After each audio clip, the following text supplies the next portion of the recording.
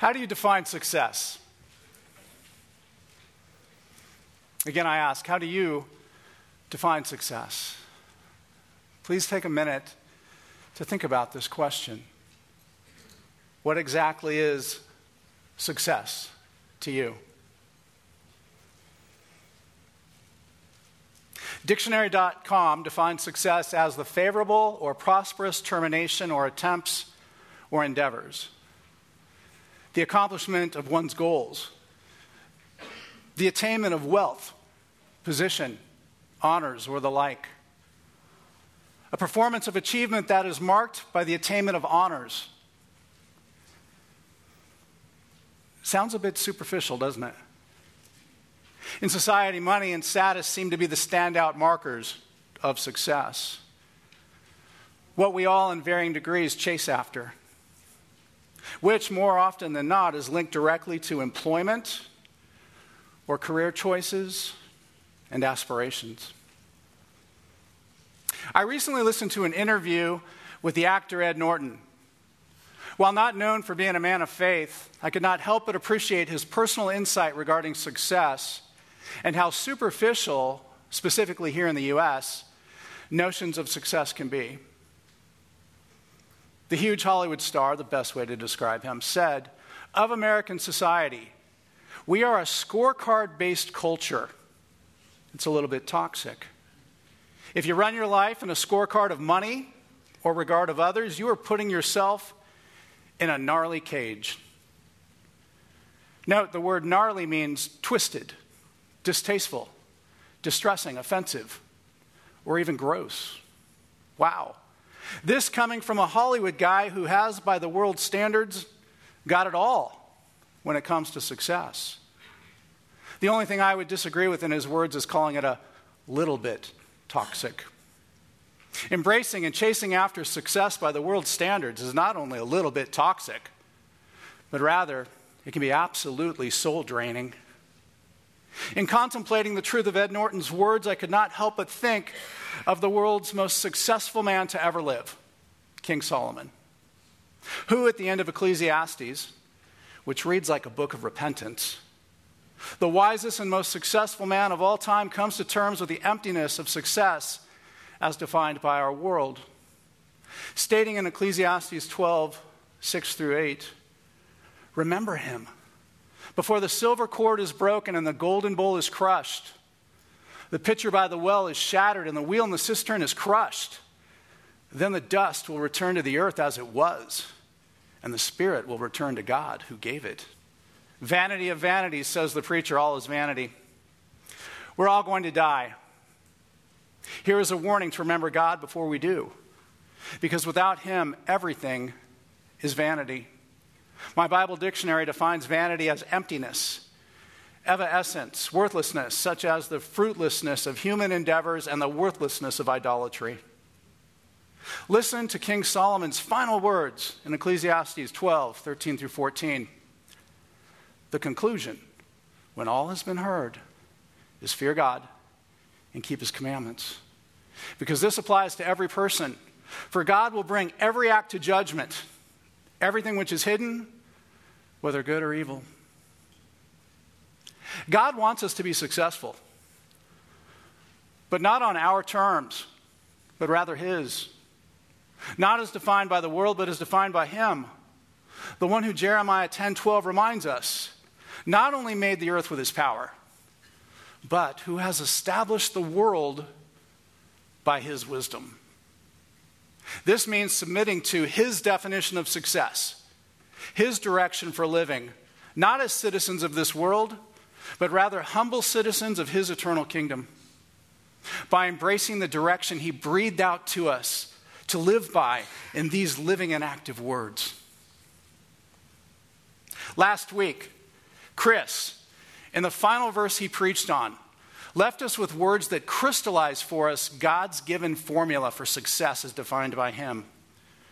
True success that we are to submit to.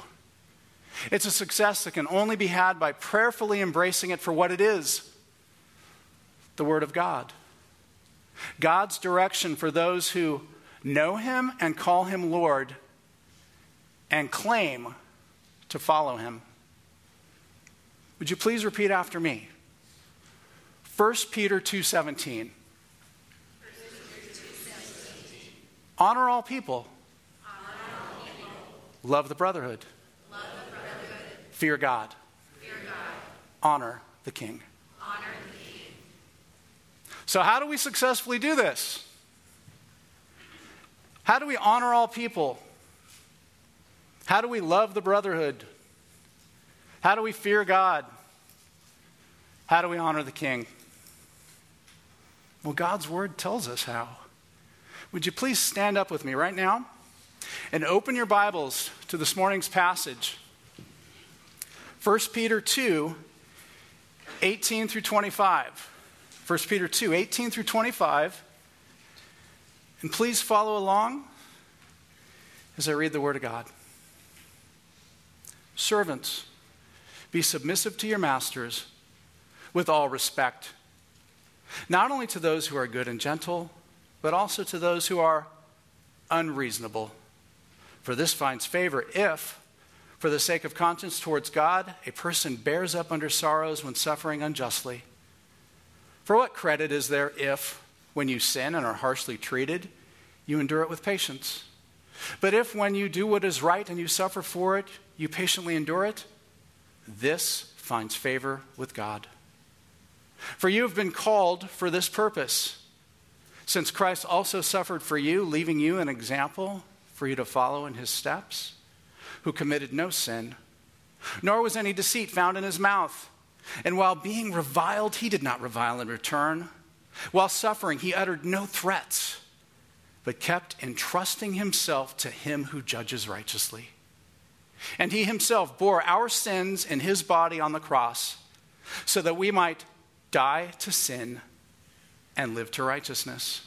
For by his wounds you were healed. For you were continually straying like sheep, but now you have returned to the shepherd and guardian of your souls. Please bow your heads with me. Lord Jesus, shepherd and guardian of our souls, we praise you as our model to live by and acknowledge you as the Lord we are to follow, as the voice who through your Spirit not only calls to us, but enables us to hear, receive, and respond to your gift of grace, amazing grace. You, with your words, Lord, make it clear that all we are to do is repent and turn from our sins, and in doing so turn to you and believe in the gospel. That is your sacrifice on the cross, followed by your resurrection, the conquering of death, not only proving that you are indeed both fully man and fully God, but also by conquering death, you freed your children from the sin slavery of this world and its eternal penalty. And while you are currently at the right hand of your Father, you've not left us alone. You, from your heavenly throne, continually to make intercession for us, blessing all who believe with your Spirit, so that we may follow you and testify to the world for your glory, by the power of your Spirit placed in our hearts upon belief, never to be taken away, but anointed for eternity. And with your living and active words placed in our hands, you give us the ability to live truly successful lives, not as defined by the world, but modeled for us by you. And all you ask is that we follow you. Please give us understanding, ability, and the true desire to do so. It's in your name, Jesus, we pray. Amen. Please be seated. Submitting to God is submitting to success, as defined by God. True success that more often in life than not will guide us safely and protect us. However, even when things do not go well when submitting to others placed above us, Psalm 118:6 reminds us that our hope is in eternity, which man has zero power over. And therefore, we can have confidence knowing that all things work together for his great purpose. Just as Romans 8:28 says, for those who love him and have been called according to his purpose. His purpose. It's not about us. For when we are successful as defined by God, he is glorified by our testimony. In today's passage, we'll see that submitting to those we serve finds favor with God. And that this success is only capable by submitting to and following the example of Christ. Because Christ, the Lord we are to be like, is also the shepherd and guardian who finds and secures our lost souls. Please read again with me 1 Peter verses 2, 18 through 20. 18 through 20. Servants, be submissive to your masters with all respect, not only to those who are good and gentle, but also to those who are unreasonable. For this finds favor if, for the sake of conscience towards God, a person bears up under sorrows when suffering unjustly. For what credit is there if, when you sin and are harshly treated, you endure it with patience? But if, when you do what is right and suffer for it, patiently endure it, this finds favor with God. Servants, be submissive to your masters. More often than not today, at least in the United States and for our purposes, submitting to a master would most often apply in the workplace. After all, traditionally, when most people grow up, they spend a good deal of time working. But this also applies anywhere in life the Lord has placed you, according to his sovereign, perfect, purposeful planning, in a situation of service where you are accountable to a superior.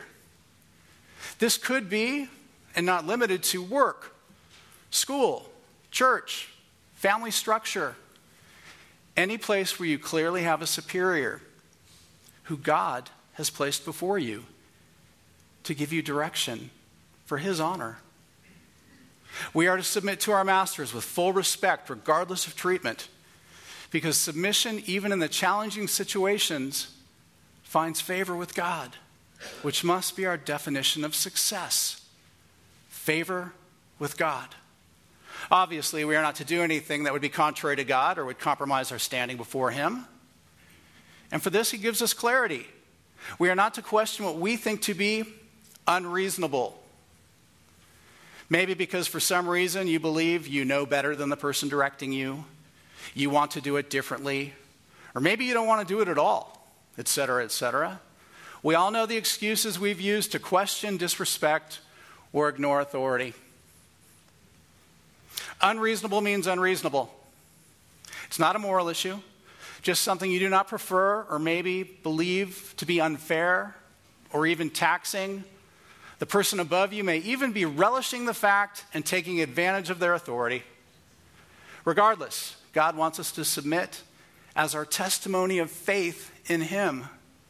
And when we successfully honor people he's placed above us, more often than not, we're granted success because of common grace. This formula often works for those who submit to it. Just as Proverbs 16:7 reminds us, when a man's ways are pleasing to the Lord, he makes even his enemies be at peace with him.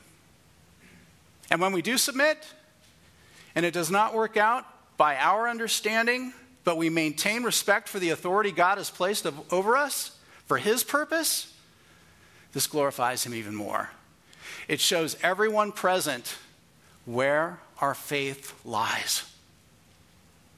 Now I would like to share with you my favorite example of a servant submitting to success by honoring his master with what seems to be an unreasonable request by man's logic, but is also a wonderful testimony of faith in God.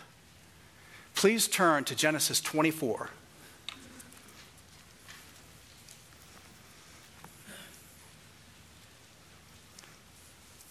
I love narratives.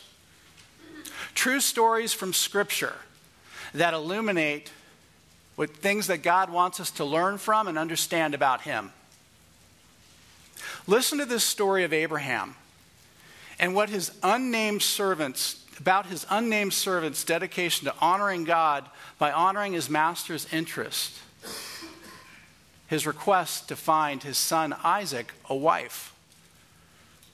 Listen to what God's word says here, starting in verse 1, chapter 24 of Genesis. Just listen to this story.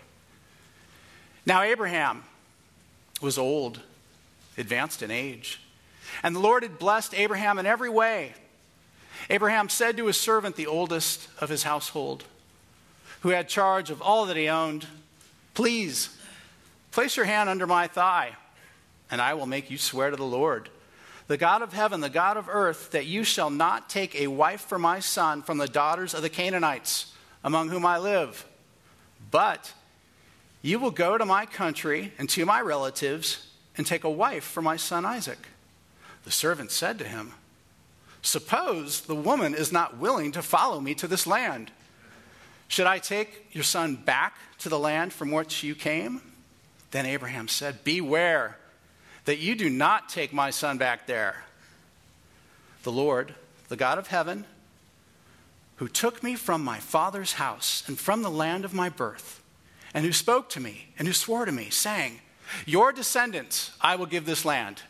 He will send an angel before you, and you will take a wife for my son from there. But if the woman is not willing to follow you, then you will be free of this my oath. Only do not take my son back there." So the servant placed his hand under the thigh of Abraham, his master, and swore by him concerning this master. Then the servant took 10 camels from the camels of the master and set out with a variety of good things of his master's in his hand. And he arose and went to Mesopotamia, to the city of Nahor. He made the camels lie down outside the city by the well at evening time, the time when women go out to draw water. He said, "O Lord, God of my master Abraham, please grant me success today and show loving kindness to my master Abraham. Behold, I am standing at the spring, and the daughters of the men of the city are coming out to draw water. Now may it be that the girl whom I say, 'Please let your jar down that I may drink,' and who answers, 'Drink, and I will water your camels also,' may she be the one who you have appointed your servant Isaac. And by this I will know that you have shown loving kindness to my master." Before he had finished speaking, behold, Rebekah, who was born of Bethuel, the son of Milcah, the wife of Abraham's brother Nahor, came out with a jar on her shoulder. The girl was very beautiful, a virgin, and no man had had relations with her.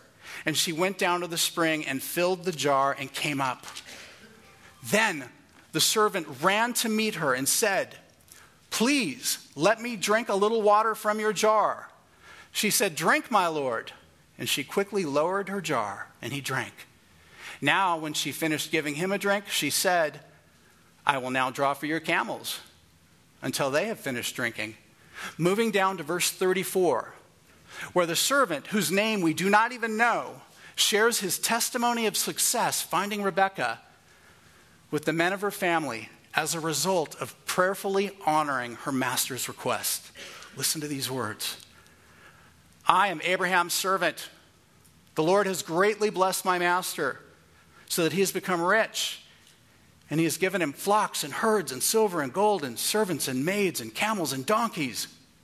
Now Sarah, my master's wife, bore a son to my master in her old age, and he has given him all that he has. My master made me swear, saying, 'You shall not take a wife for my son from the daughters of the Canaanites in whose land I live. But you shall go to my father's house, to my relatives, and take a wife for my son.' He said to my master, 'Suppose the woman does not follow me?' He said to me, 'The Lord before whom I have walked, his angel will be with you on your journey to make it successful. And you will take a wife for my son from my relatives and from my father's house. Then you will be free of my oath when you come to my relatives. And if they do not give her to you, you will be free of my oath.' So I came today to the spring and said, 'O Lord, God of my master Abraham, if now you will make my journey on which I go successful.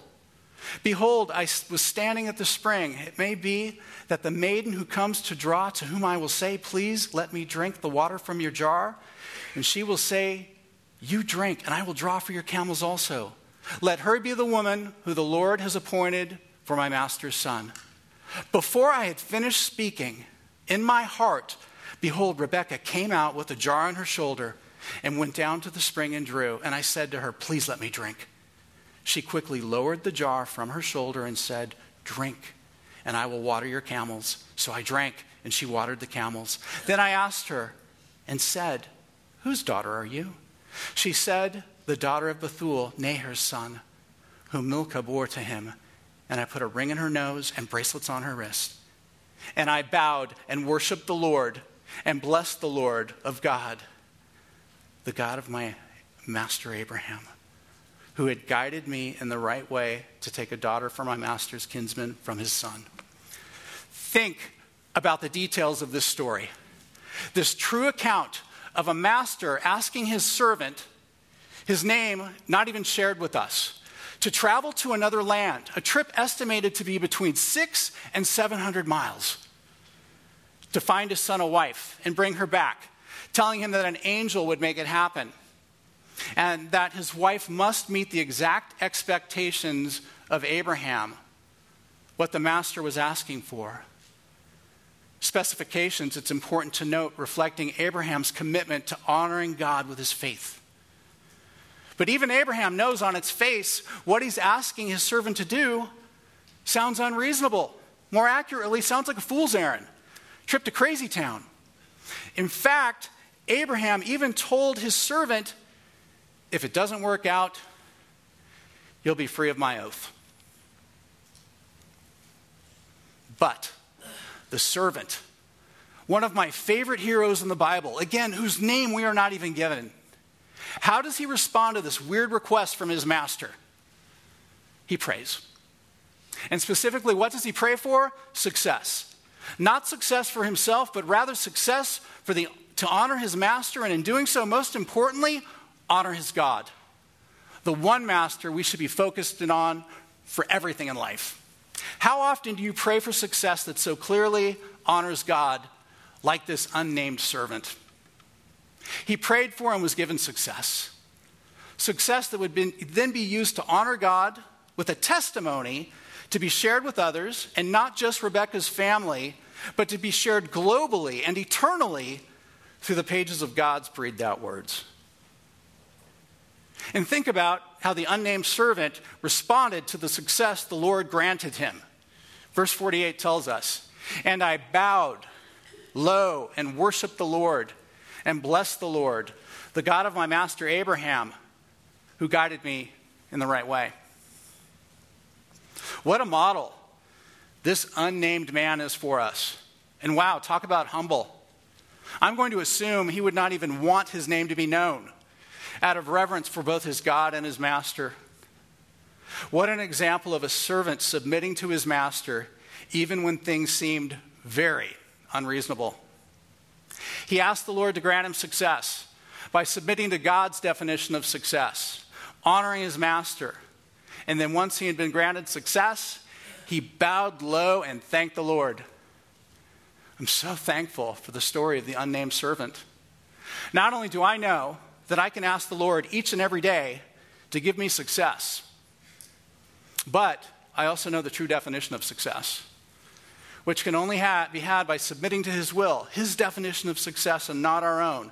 That is seeking favor with him, being top of mind with all we think, say, and do. And today, we know that favor with him is most ultimately revealed to us by the servant he would describe for us in Isaiah and deliver to us as revealed in Matthew to show us the way. A servant who would also prove to be God in the flesh.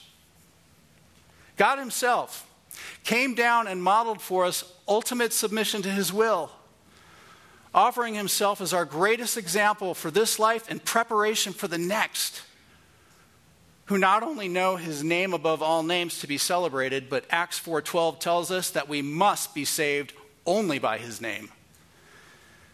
That is Jesus, the Christ, whom we are not to believe in, which all the demons do, not just believe in, but to be like. Returning to 1 Peter chapter 2. Please read along with me. Back in our scripture.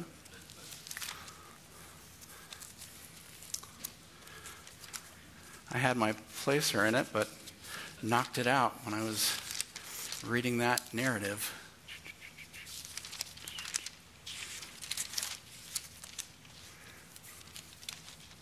All right, continuing, please read along with me, 1 Peter 2, 21 through 23. For you have been called for this purpose, since Christ also suffered for you, leaving you an example to follow in his steps, who committed no sin, nor was any deceit found in his mouth. And while being reviled, he did not revile in return. While suffering, he uttered no threats, but kept entrusting himself to him who judges righteously. The humble submission of Christ is our example for every challenge in life. Or, as our brother Chip Kettering often says, every opportunity in life that we are given to lean on God and trust his purposes and planning while enduring any and all challenges. And none of us will suffer as Christ did. And even though innocent and wronged, he trusted his Father that the righteous judge would do just as 1 Peter 1:21 noted that he would do and did. Raised Jesus from the dead and gave him glory that through him, because of him, our hope would be in the one true God. That only through Jesus would we believe. Believers that are chosen, foreknown, appointed, called to be his. Chosen, foreknown, appointed, called. These are tough words to wrap our mind around. The sovereignty of God. The notion that the truth that God is totally in control of everything. Thankfully, these words from our study in 1 Peter are not mine. That's God's business. There's a reason we call him sovereign. He's in charge and knows everything.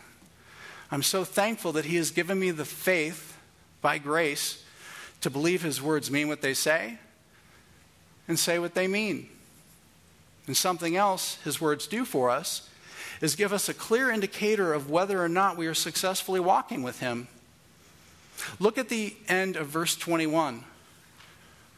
We are to follow his steps. Are you chosen? Are you foreknown? Are you appointed? Have you been called for his purpose? Well, if you don't just believe in him, but actually believe him, that is, follow him, you should be very secure. Because that means you are no longer lost.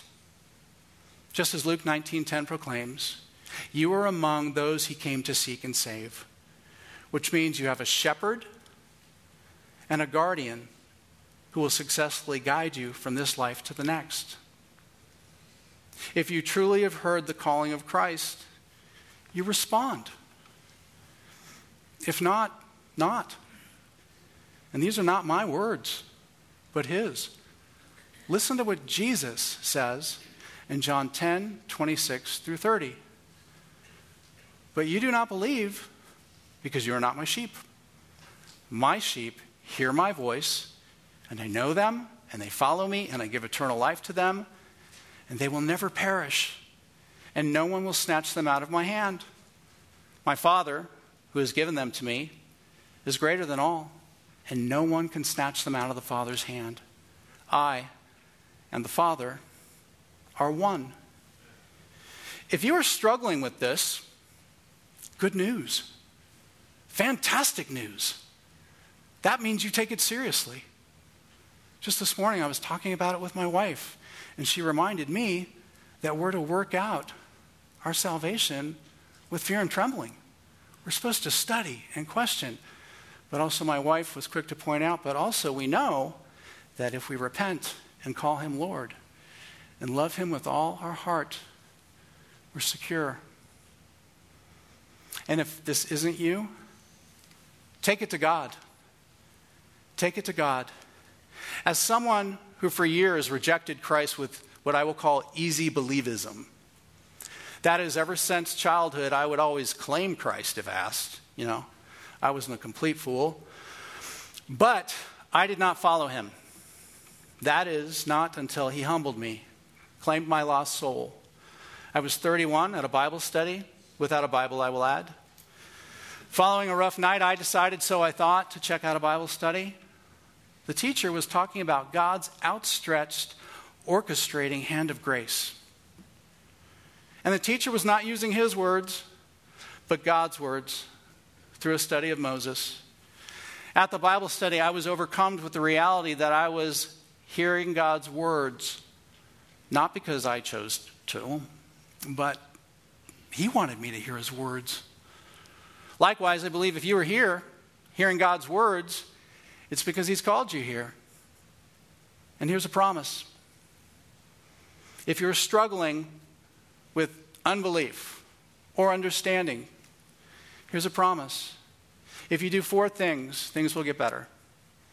First and foremost, pray. Tell him that you hear his voice and you want to follow his lead. And you can do it right now, quietly in your heart, just as the unnamed servant did all of his prayers as he was trying to honor his master's will.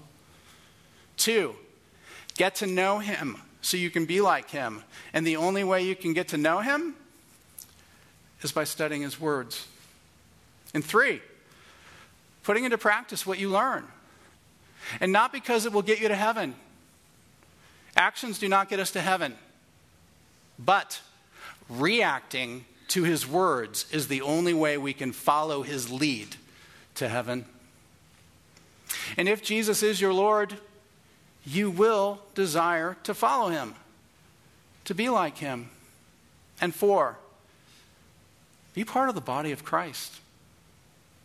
It's very difficult to love Christ fully and not his bride, the church. Scripture is very clear that we are to lift up, love, and support each other with committed fellowship. From the opening verse today and Chris's last verse last week, we are to love the brotherhood. We are to love the brotherhood. It's not a suggestion. It's a command. And the command applies to everyone. If you are not taking advantage of the Christ-mandated fellowship he intends for each believer, you are not just cheating yourself, but you are not submitting to the true success he offers you being a part of his body. Now I have a little note here that says off script. I want to talk about something that wasn't written down here. This week, as I often do, I'll try to take advantage of my home away from homes, my church, a quiet, wonderful place to work on my sermon. This week, the church was hopping with activity. People planting flowers, getting ready for VBS. It was fellowship, not structured fellowship. And what I mean by that is structure. Go to church on Sunday, Bible study on Wednesday night. It was not structured. I will say it was just real, raw fellowship. Fellow believers on this campus. Hi, how you doing? Genuine smiles, chit-chat over coffee. Every time I bumped into someone, I felt better than I did before I saw them.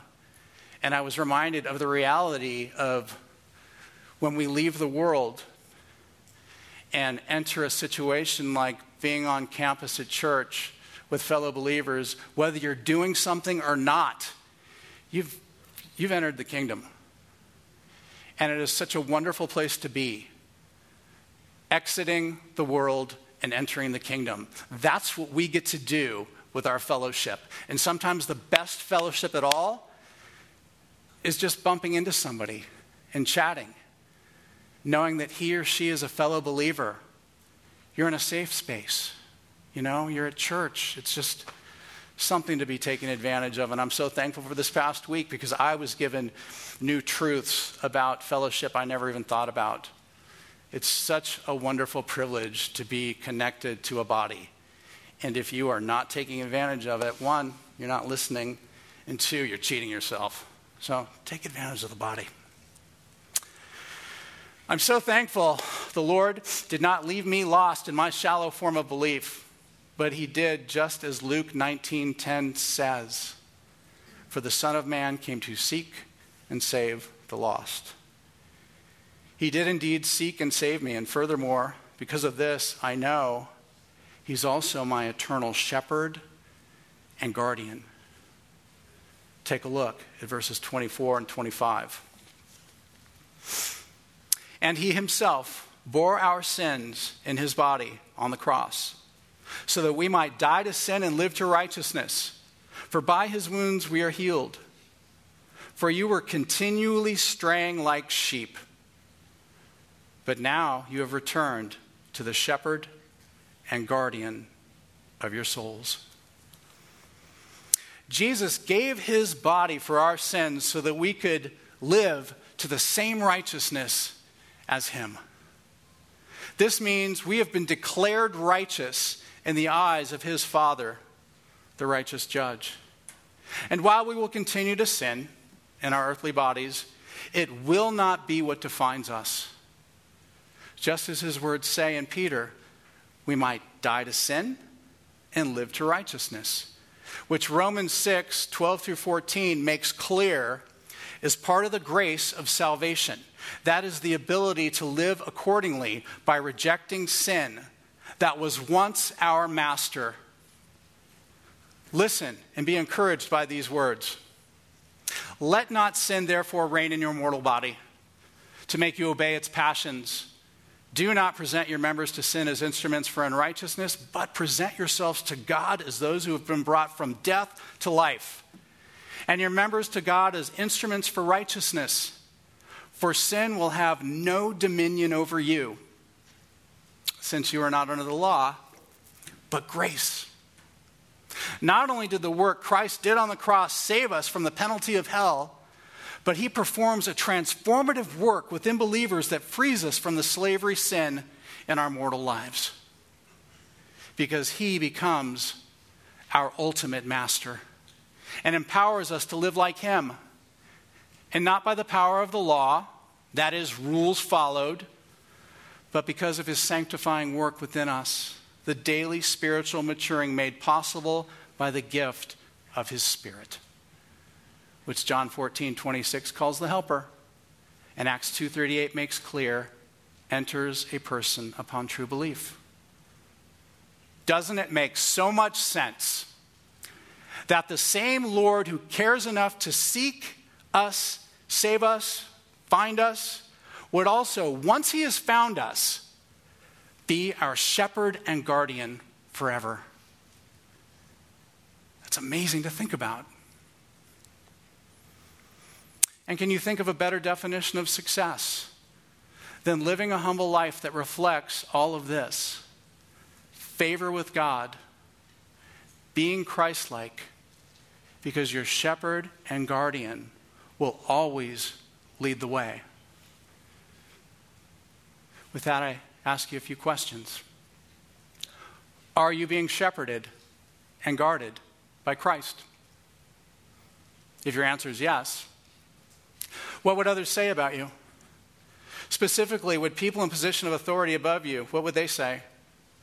Would they say that you are submissive to authority placed above you by God, or rebellious? What about your life testifies to others that you strive to be like Christ, and that what motivates you throughout the day is favor with God? And what about yourself? This is most important.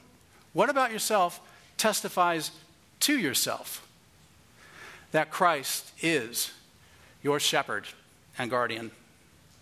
That he defines your life more than sin defines your life, because you submit to the true success he offers to negotiate this life with, as you, with all confidence, prayer, and hope, anticipate eternity with him. And if you are someone who is unsure about all of this, will you take it to God? Will you tell him that you want to follow his lead? Ask him to reveal himself more deeply in his words.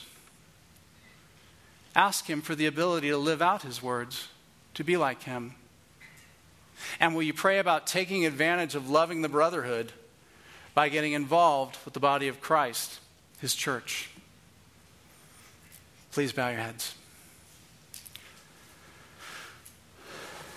Lord God, creator of the earth and author of wisdom, no one testifies more clearly than King David of the awesomeness of your ways and man's inability to be on the same page as you, sovereign God. As recorded in Psalm 139, David says to you, your knowledge is too wonderful and too lofty for us to attain.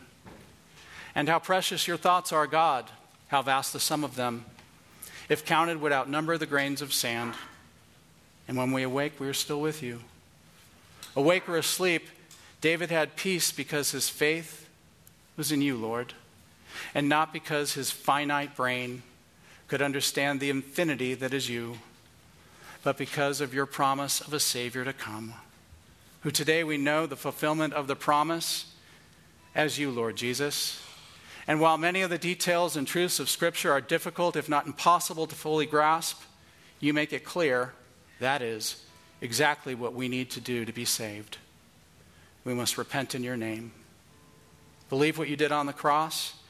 And when we truly believe, we can't help but react to your Spirit's call, the amazing grace, by following you. Thank you for this hope. I pray this is true for everyone in here today, and that we as individuals and collectively at our church would daily be given success to think, speak, and act like you, Jesus, as we navigate this life, eagerly anticipating eternity as successfully led by you, our great shepherd and guardian.